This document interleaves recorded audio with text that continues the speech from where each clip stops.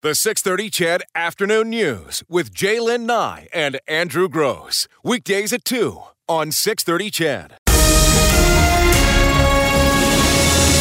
Decision Alberta on the 6:30 CHED Afternoon News. As I mentioned, we're going to start the show today with continuing Decision Alberta coverage. Well, just days away now until we cast our ballot. Many of you, hundreds of thousands of you already have. We're looking today at issues facing families and children and seniors. Ryan Jesperson broadcasting live from Ritchie Market this morning, covering a lot of those. We're going to start things off this afternoon with a look at women and children and families. And I'm happy to be joined by Sue Tomney, the CEO of the YWCA in Calgary. Hi, Sue. Welcome to the show. Hey, Jaylen. Thanks for having me. Well, it's really great to talk with you. And I just, for those folks who are listening right now who don't know everything that the YW does, can you give us a bit of an idea? Because I think oftentimes on this show, we talk about Walk a Mile, we talk about domestic violence, and of course, domestic violence is a part of that in safe places, but the Y does a whole lot more.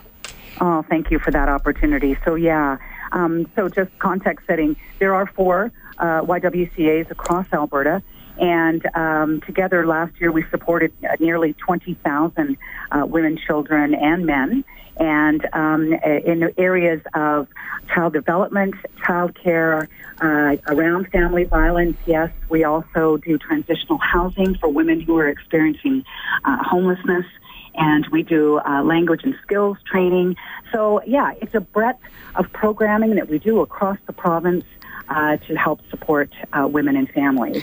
You know what, Sue, I love that you mentioned men as well, because oftentimes when we talk about the YWCA, it's like, well, what about the men? But there is help there. Right. Well, and YW Calgary was one of the first in Canada to really start doing men's programming specifically around family violence, recognizing that it's the family unit as a whole. Absolutely. And so everyone needs some assistance in order to bring the family together and to a better place. I'm wondering, when you look at, province-wide as we approach this election, some of those things that are on top of your mind in this election campaign. I was on the website again today, and I could probably name off the list, but I'm going to let you do it, Sue. Let's start with quality childcare. The Y does provide childcare, and we know how difficult that is for a lot of families, and we know how important it is for a lot of families. Right. Well, the access to quality, licensed, and affordable childcare still, remains a challenge for many families, particularly those that are led by lone parents and lone mothers. And so, the funding for current facilities to be able to expand hours, would be something that we would love to see. There has been some work to date, as you know, around $25 a day childcare. There is, though, some real opportunity for next governments to not only continue that, but to be able to look at other opportunities to, as I said, expand hours, because not everybody is an 8-to-5er. And also part-time work, and so we see that as an opportunity to really support the families in the province. That's interesting because, my kids, I got them when they were 15 and 19. They're in their 20s now. I'm about to become a grandmother in August. And so, and I haven't thought, I didn't have to deal with daycare. I didn't have to worry about daycare. And you think about that when you touched on that, on the expansion of the hours. So many of us are not working 9 to 5. It's just not the way that it goes anymore. So if you can only be covered for 4 hours, then what the heck do you do with the other few hours? Exactly, and I think we have to look as a province. We look at the need for different types of work as we see the challenges of the current economy and have to be more creative. We're going to have to include the children in that, and particularly when it comes to the quality side of that childcare, it's incredibly stressful for parents who are looking for that childcare, and as I said, for lone parents and single moms, that's even more even more stressful. And these are about people who want to work too. Yeah. And so there's sometimes it's not maybe even that people might say, well, they don't have to. Well, there's a lot of people in this province, and particularly women, they want to work. They want to participate. They want to be part of what's going on. And so this is something that we just need to continue to plug away at. Sue Tomney, the CEO of the YWCA in Calgary, joining me this afternoon. You talk about wanting to work. You're talking about, single parent families.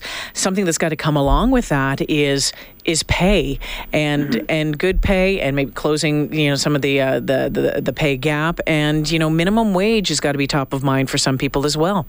Right. And, the facts are that 59% of minimum wage earners in Alberta are women. And often they are women who are doing multiple part-time jobs or minimum wage jobs in order to make ends meet. So I think what's vital is that Albertans understand who these minimum wage workers are, and we know that from the families. I mentioned that at the beginning. Over 20,000 women, children, and men that we work with. We know that that's the way it is. So being able to have a minimum wage that enables them to take care of their families is incredibly important. Yeah, and minimum wage certainly has been a bone of contention in this province over the last couple of years as it's raised and as it's risen. Some people saying it's doing really, really great jobs. There's a lot of small businesses out there saying this has been a real challenge for them as well. So it's going to be interesting to see what happens, depending on which government gets in next. I want to talk specifically, when we talk about some of that really important work that the Y does. When you talk about programming for children, outside of the daycare, but I think when you look at some of it, early intervention programming and stopping the cycle before it begins or before it gets too far. Can you touch on that a little bit for us? Right. Well, and this is something that we have been able to expand on in the last few years in terms of support government-wise and from funders, and that is about outreach. That is about meeting women and children and families where they're at. So having programs where we can actually go to homes and be able to counsel and work with families that are experiencing certain elements of stress. And as you say, be able to do that earlier before there are issues.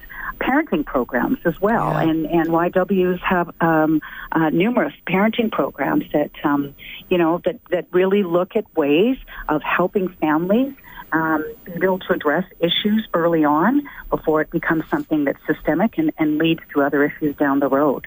Sue, in tough times, I think I've seen some numbers, I've seen some stories when there's a downturn in the economy.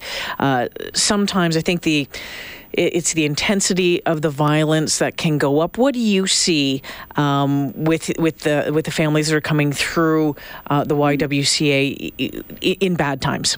Yeah, well, it's interesting for us. We talk around here the fact that when times are really, really good, sometimes you see interesting stressors, right, because of excess. Yeah. When times are really bad, you see stressors for obvious reasons, and that finding the middle would be nice, but it doesn't tend to be how things operate in this interesting province. What I can tell you is that the need continues to be great, and if there's a shift that we've seen of late, it's really about the complexity of the issues, and whether that's substance abuse that's being introduced. You talked about in your opening remarks talking about social media and the polarization and what that does, and how that creates stressors for families and particularly children. So I think for us, the need continues to be really strong.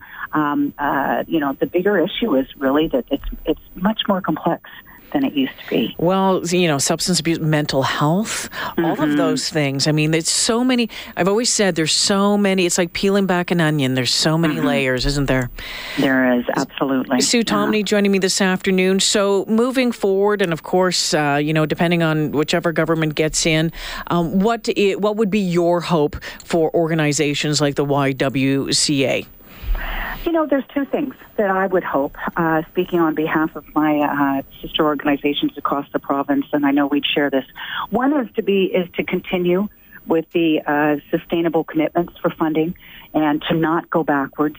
A lot of work has been done for all of us to be as efficient as possible. And, whenever we have to turn off the taps, that is time and attention that's taken away from the people who need us. And so we have to retrench and do things differently, and therefore we can't put all our efforts there. So I think that continuity is really important.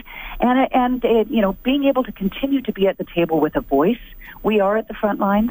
We do see what's happening. Yeah. We are, I think, great advisors on what we're seeing and what the issues truly are. So I think, that being able to continue to have that pipeline and that place at the table to jointly assist in problem solving, I think for us, we'd really love to see continue. Sue, one more question, and I might be putting you on the spot with this a little bit. Oftentimes when we start talking about more, the social issues, let's put it that way, I see texts will start coming in on my text line. It's the jobs and the economy. We have to get that done first, and until we do that, we can't bother with the rest of it. What do you say to those folks?